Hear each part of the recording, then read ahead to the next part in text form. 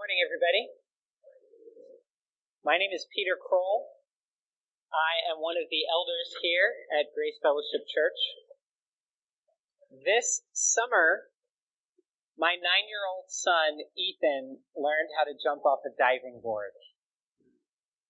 It was very exciting, and it was a remarkable day of transformation where we were at a friend's house, and Ethan was standing at the end of the diving board, asked me for help to learn how to jump in off the board, so I swam over to the deep end of the pool and was treading water, ready to help him after he got in the water, started talking him through it, and right then, as he was about to do it, he actually started to freak out and changed his mind. He didn't want to do it, and I was exactly the same way as a kid. Diving boards are just terrifying.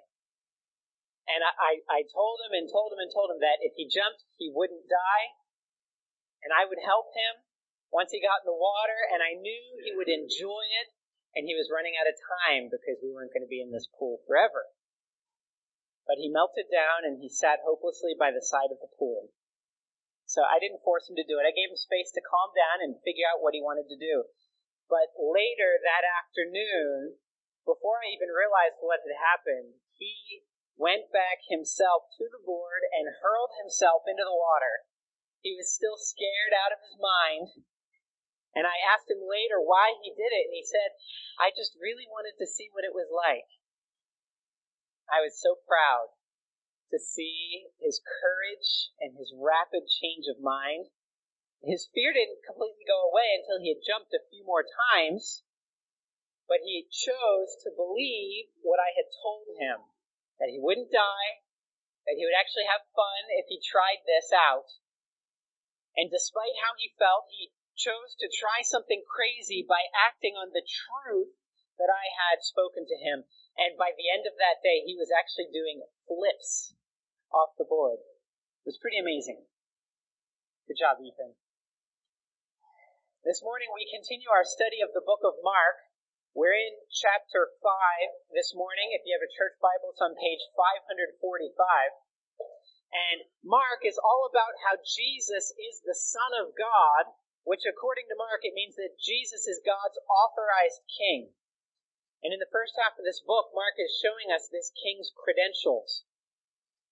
And in these few chapters, we're in the middle of a series of episodes about the people who follow Jesus, where Mark is showing us what does it look like to follow Jesus? What does Jesus expect?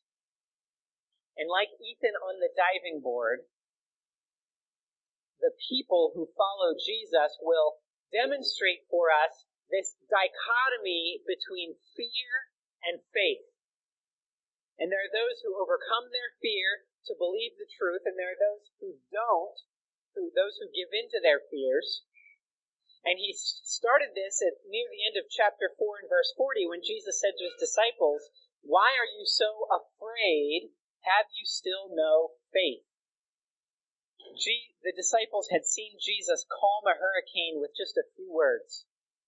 And they were scared, but they didn't yet believe that he was God's king. And then in the next section, at the beginning of chapter 5, Jesus waged war against a battalion of demons. And the people who heard about it, they were terrified and asked Jesus to leave the region. But the man who had been healed of the demons, he believed. Some were scared and some believed. And that man who had been healed, he believed and spread the word. This theme of fear versus faith continues in earnest over the next few scenes that we will look at today. And the punchline, the heart of the passage, is in chapter 5, verse 36. I just want to tell you this now. Down in verse 36, where overhearing what they said, Jesus said to the ruler of the synagogue, "Do not fear, only believe." As we go through this, I want to make a note for you that the words faith and believe, they're basically the same word. In English, they're different words, but faith is just the noun form. Believe is the verb form, but it's the same thing. So when we talk about believing or we talk about having faith, we're talking about the same thing. So fear must not control faith or believing, must characterize the follower of Jesus. So in these 4 episodes this morning, we will see 4 things on your outline. First, that imploring faith must replace humiliating fear. Second, saving faith must replace embittering fear. Third, persevering faith must replace terminal fear. And fourth, fearful unbelief is something to marvel at. Let's pray, and then I'll read the first section. Father, please open our eyes to see how deep-seated our fears are. And Lord, please give us the courage to replace these fears with true faith in Jesus, the Son of God. We pray this in Jesus' name. Amen. First scene, imploring faith must replace humiliating fear, starting in chapter 5 of Mark, verse 21. And when Jesus had crossed again in the boat to the other side, a great crowd gathered about him, and he was beside the sea. Then came one of the rulers of the synagogue, Jairus by name, and seeing him, he fell at his feet and implored him earnestly, saying, "My little daughter is at the point of death. Come and lay your hands on her, so that she may be made well and live." And he went with him. Here's our first scene. Verse 21 provides the setting. Once again, we're by the sea. This is where Jesus spends most of his time in this first section of Mark. And in verses 22 and 23, we get this remarkably personal scene where the ruler of the local synagogue comes to Jesus and asks him to heal his daughter. Now, observe a few things in here with me. First, notice that Mark names the ruler of the synagogue.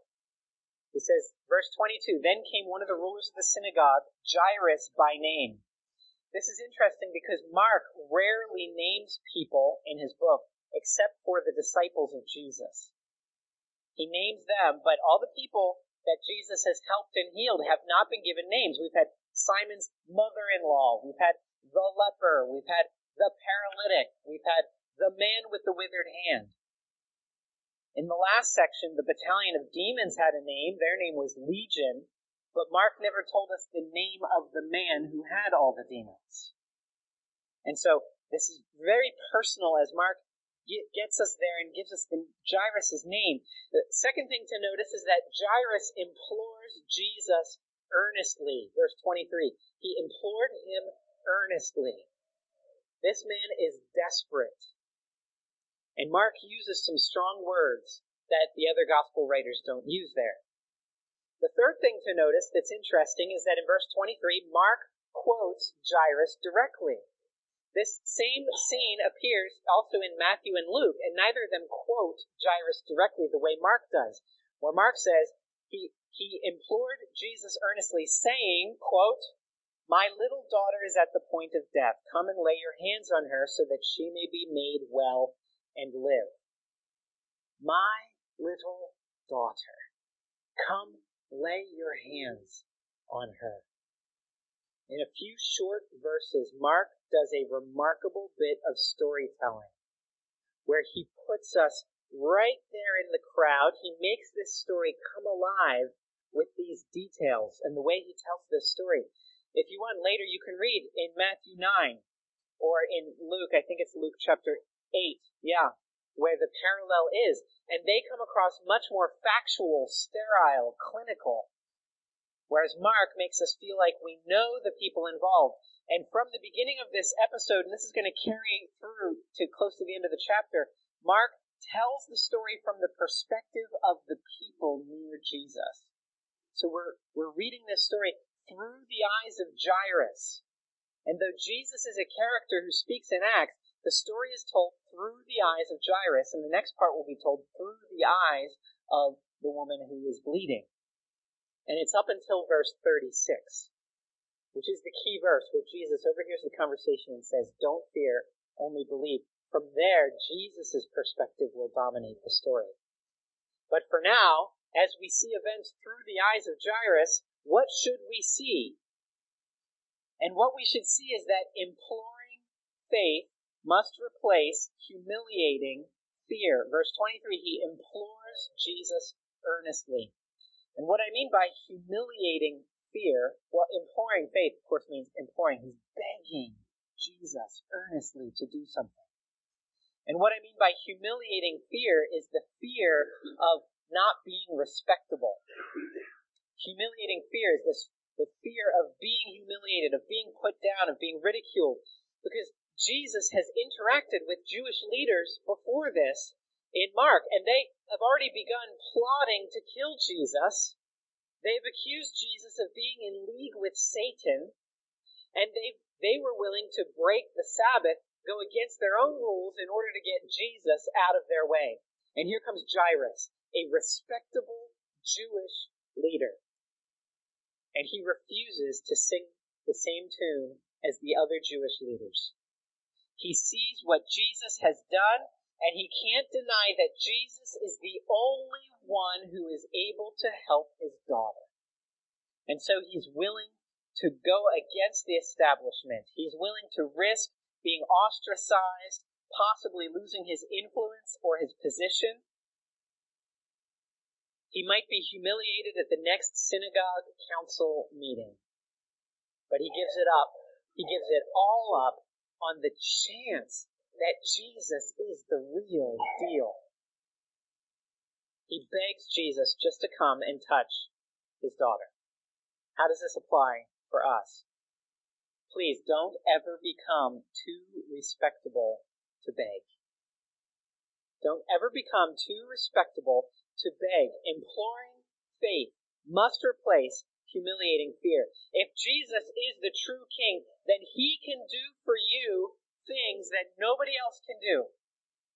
And it's not selfish to want things from Jesus as long as what you want matches up with what he wants to give you. He is the king. He decides what's best for us, and if we want what he thinks is best, we'll trust his definition of what's best, and we're on solid ground. For example, avoiding a financial crisis in my life might not be best for me right now, but drawing closer to him through my next financial crisis might be best. And so I can beg and beg and beg him to draw me closer to him. I can beg for the needs that are in my life because he cares. Jesus came to give us life and to give us life to the fullest. He came to end the misery of sin and to reunite us to God. So as you see places in your life or the people you love who need his life, by all means, beg for it. Don't be afraid of what you might look like or what others will think. Be willing to become a fool for Christ's sake. Sometimes I fear praying in public. I fear being humiliated because I feel like my prayers always sound the same, and I'm not very clever in my prayers in public. And I fear the humiliation of not being more thoughtful or not being more diverse in prayer, but my heart's cry is always the same. God, Jesus, please help me, help us to know you better. I just want to be with you. And this is what I pray over and over and over again. And I'm learning not to be afraid of begging for these things because I need his help. So what should you be begging Jesus for? And how does fear of humiliation hold you back? Because if you're subject to humiliation over long periods of time because you give into that fear, it will tempt you to become a bitter person. That's where Mark goes in this next section. Starting midway through chapter 24, we see that saving faith must replace embittering fear. And a great crowd followed him and thronged about him, and there was a woman who had had a discharge of blood for 12 years, and who had suffered much under many physicians, and had spent all that she had, and was no better, but rather grew worse. She had heard the reports about Jesus, and came up behind him in the crowd, and touched his garment. For she said, "If I touch even his garments, I will be made well." And immediately the flow of blood dried up, and she felt in her body that she was healed of her disease. And Jesus, perceiving in himself that power had gone out from him, immediately turned about in the crowd and said, "Who touched my garments?" And his disciples said to him, You see the crowd pressing around you, and yet you say, 'Who touched me?' And he looked around to see who had done it. But the woman, knowing what had happened to her, came in fear and trembling, and fell down before him and told him the whole truth. And he said to her, 'Daughter, your faith has made you well. Go in peace and be healed of your disease.'" So we get the scene again in verse 24. The great crowd throngs about him.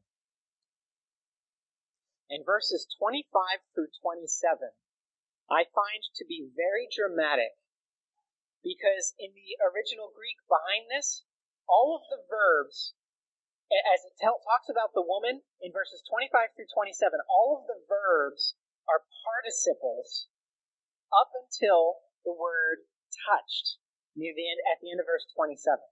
And what I mean by that, a participle in English, it's an ing verb. And it doesn't come across in a lot of the translations because it makes for too long of a sentence. But Mark strings together so many weak verbs as he tells this woman's history that it builds this tension. It's kind of like this. He says, we could translate it this way: "And a woman, having a discharge of blood for 12 years, and having suffered much under many physicians, and spending all that she had, and with nothing getting better, but instead getting worse, hearing about Jesus, coming up behind him in the crowd," feel the tension? "She touched his garment." And there is the main verb of the sentence that Mark just builds up to through these 3 verses. And in 28, he tells us that what she was thinking, she touches his garment in faith that she will be made well. And immediately, verse 29, the discharge dries up and she feels the healing in her body. Now, as far as I'm able, let me try to explain what I think is happening here. This woman has had a chronic condition for 12 years, we're told in verse 25. 12 years. Her body has gone completely haywire. Not just for a few days each month, but every day for over 12 years. That's more than 4,380 days of bleeding.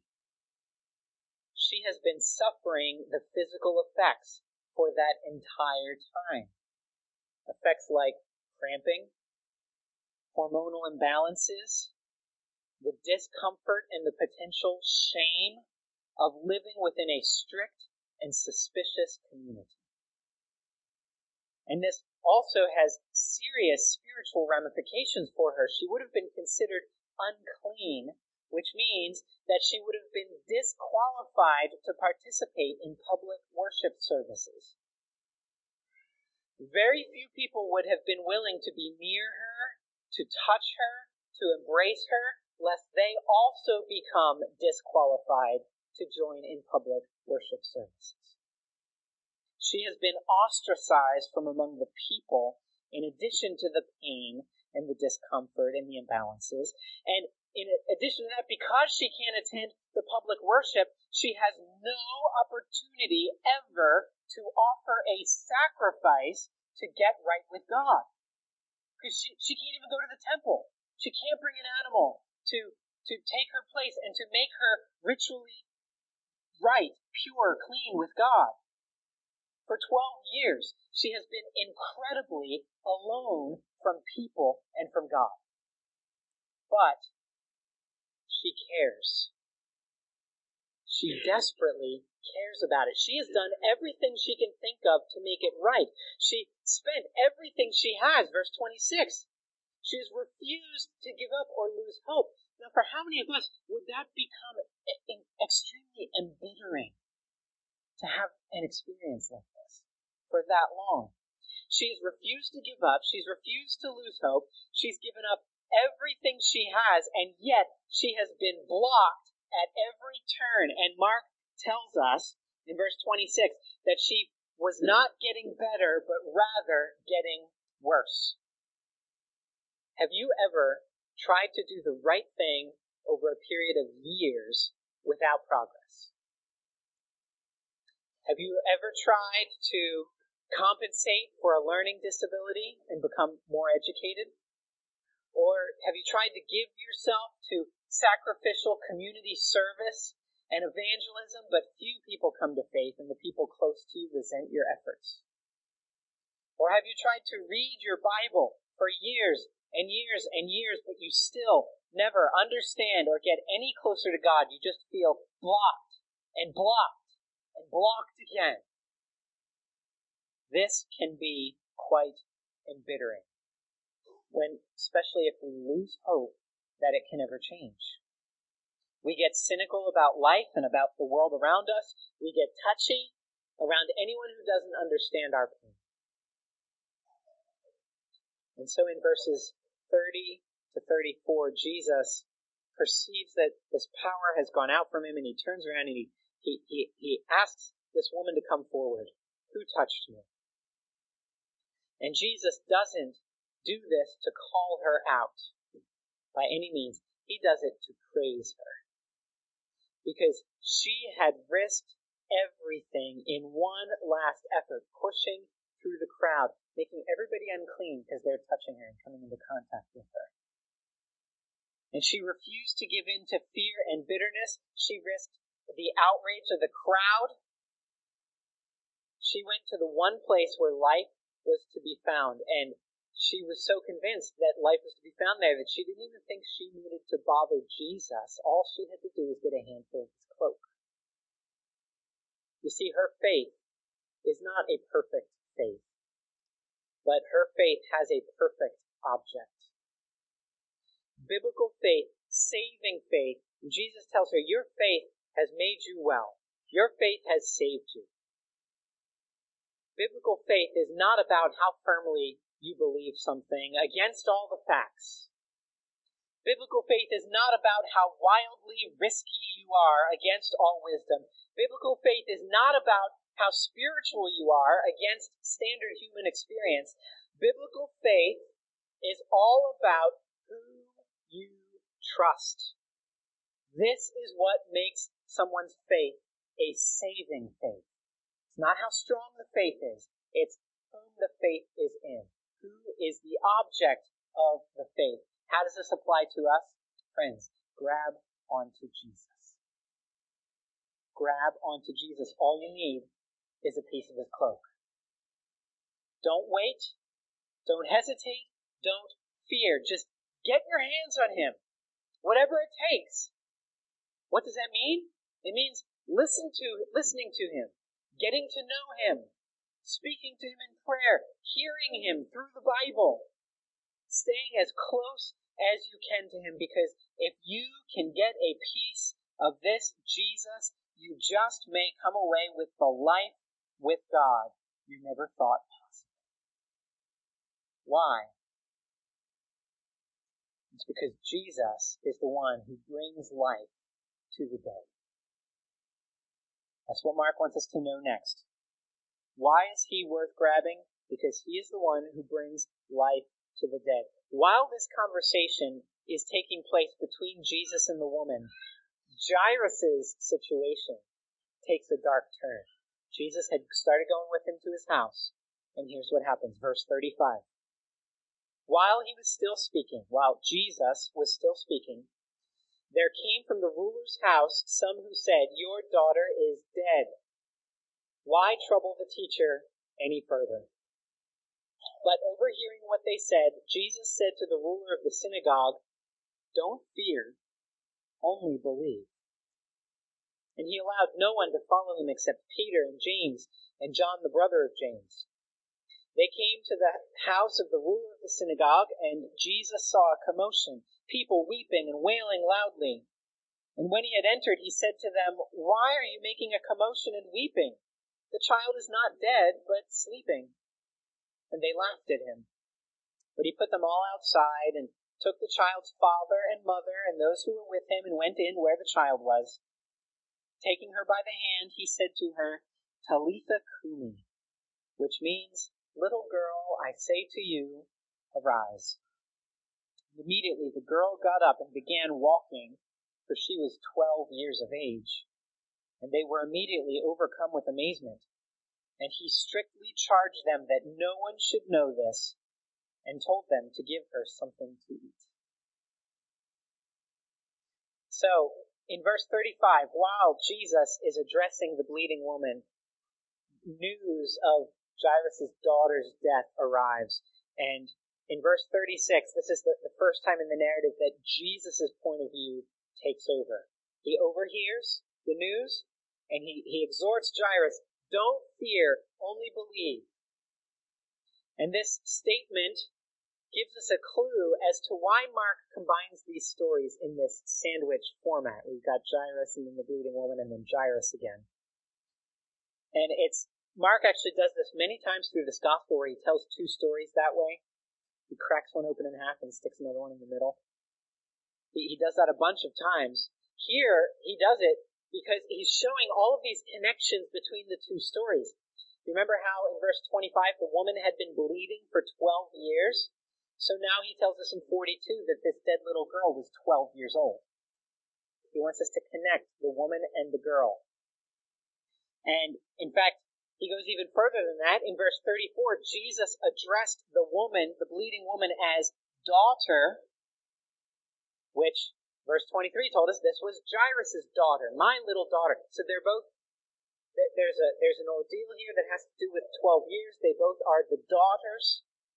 But the key connection is this connection of faith.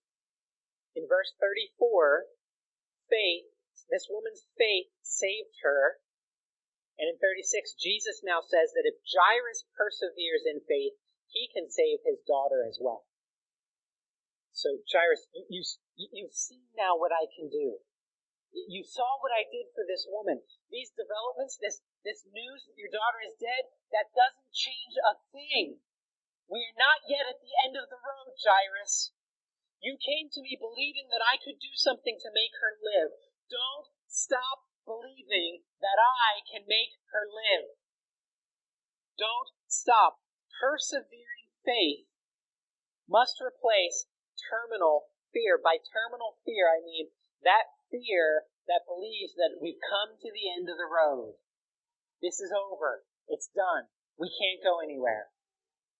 And instead, persevering faith must replace that. So in verses 37 to 40, Jesus now leaves everyone behind on his way to the house, except for Peter, James, John, and Jairus. Then he gets to the house, he kicks all the mourners out of the house, and he adds the girl's mother to his entourage. And presumably, Jairus has taken Jesus' advice to keep on believing, and so Jesus has very little tolerance for those who won't believe that he can do this, that raising this girl up is going to be like waking her up from sleep. And so those who don't believe, they miss out on his most amazing works. And in verse 41, we have another touching scene where Mark adds a sense of realism by quoting Jesus' Aramaic, Talitha Kumi. And then he translates it. Little girl, I say to you, arise. This is some of the evidence that lets us know that the audience that Mark was writing to was outside of Palestine. We had said a number of weeks ago, probably they were in Rome, suffering greatly. In verses 42 and 43, we see that Jairus is with Jesus to the end, even to the point where the last thing Jesus tells him to give her something to eat. And he's there believing and trusting that Jesus can do something amazing. The main point is that persevering faith must replace terminal fear. Don't ever give up hope. Don't ever think you've come to the end of the road. That's the terminal fear. Don't trust that this issue will never see any progress. Don't let your circumstances tell you to give up, because there is always hope for change. There is always hope for life when the Son of God is involved. Why? Why is there hope for change and for life when the Son of God is involved? Because the Son of God gives life to the dead. In raising this little girl from the dead, Jesus actually foreshadows how he will raise himself from the dead later in the book. And he will raise himself from the dead after he dies on the cross to take our sins upon himself. Jesus paid our debts so we could have the freedom of God, and he died our death so we could have the life of God. And God didn't raise him from the dead for nothing. He wanted to show us that this Son of God gives life to the dead. How does this apply for us? Please don't ever think you've come to the end of the road. You know that difficult relationship you have? That besetting sin you struggle with? That annoying personality quirk of yours or somebody else's? That deep-seated fear? All of it can change. Any of it can change. Jesus rose from the dead to make it possible to change. But here's the thing. If you think that he can't help you change, you're right. If you think he can't help you change, you're right. There are some who refuse to receive Jesus' hope and life. There are some who are sick, who are sinful, who are needy, and yet they distrust Jesus' ability to help them. They're too respectable to beg. They're too hopeless and embittered to try grabbing his garment. And they're too close to him. They think they're at the end of the road. They're too close to realize how special he is. This is our final episode here in Mark chapter 6, starting at verse 1. He went away from there and came to his hometown, and his disciples followed him. And on the Sabbath he began to teach in the synagogue, and many who heard him were astonished, saying, "Where did this man get these things? What is the wisdom given to him? How are such mighty works done by his hands? Is not this the carpenter, the son of Mary, and brother of James, and Joseph, and Judas, and Simon? And are not his sisters here with us?" And they took offense at him. And Jesus said to them, "A prophet is not without honor, except in his hometown, and among his relatives, and in his own household." And he could do no mighty work there, except that he laid his hands on a few sick people and healed them. And he marveled because of their unbelief. This is our last point, that fearful unbelief is something to marvel at. There are two things in this paragraph that should utterly shock us. The first is in verse 5, where Mark says, he could do no mighty work there. He could do no mighty work there. Can you believe that? Jesus could not do miracles in this town. He could not, except to heal a few sick people, which I think is still pretty amazing, but Mark's really downplaying that. He could do no mighty work there. That should shock us. And verse 6 should also shock us. And he, Jesus, marveled because of their unbelief. All through the book, everyone has been marveling at Jesus over and over again. It says they marveled and they were astonished and they wondered how he did these things, and he's done all things well. And here we have Jesus marveling. Did you know that you can shock Jesus? You have the power to stun him, to amaze him, to cause him to marvel. Just refuse to believe that he is the Son of God. Refuse to believe that he can help you. And he will marvel at such irrational unbelief. It's like, what more could I do to prove myself to you? Look at what I've done. He will marvel. Just act as though nothing will ever change and keep doing the same thing. And guess what? Then nothing changes. How does this apply? Friends, please beware a routine familiarity with Jesus. It's important to get close to Jesus. You know, notice that this was his hometown. These were the people he grew up with. They knew him as a kid. And it's important for us to get close to Jesus, but if your closeness to him ever leads you to take him for granted because you think you understand him, you know what he will do, you know what he won't do, and walking with him is just a normal, in the sense of boring, part of your life, then you are on dangerous ground. And I want to speak in my last minute here to the children and the teenagers in the room.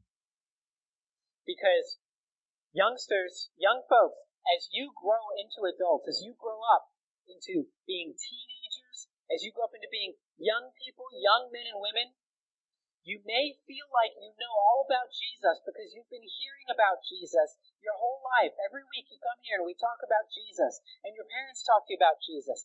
And so many young people who have grown up in a church, they go off into life, into just a boring Christianity. They're bored of Jesus.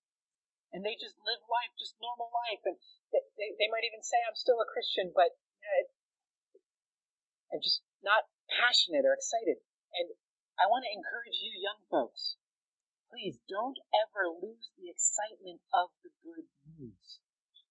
That Jesus died to rescue you from your sins. Don't ever lose your love and your passion for Jesus, who was crucified, who raised from the dead, who ascended into heaven, the one who will do anything in order to help you to get closer to him. Don't lose that. And always keep in mind what he can do for you.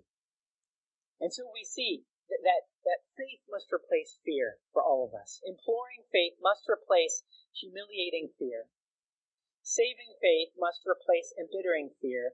Persevering faith must replace terminal fear. And fearful unbelief is something to marvel at.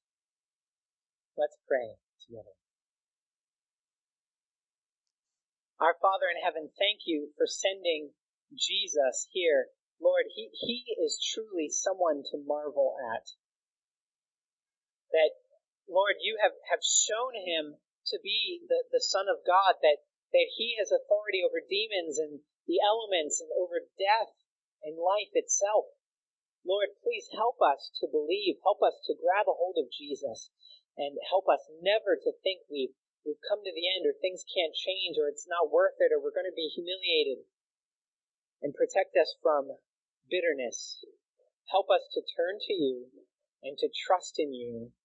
And thank you, Jesus, for giving your body and your blood so we could have life. We pray these things in Jesus' name. Amen.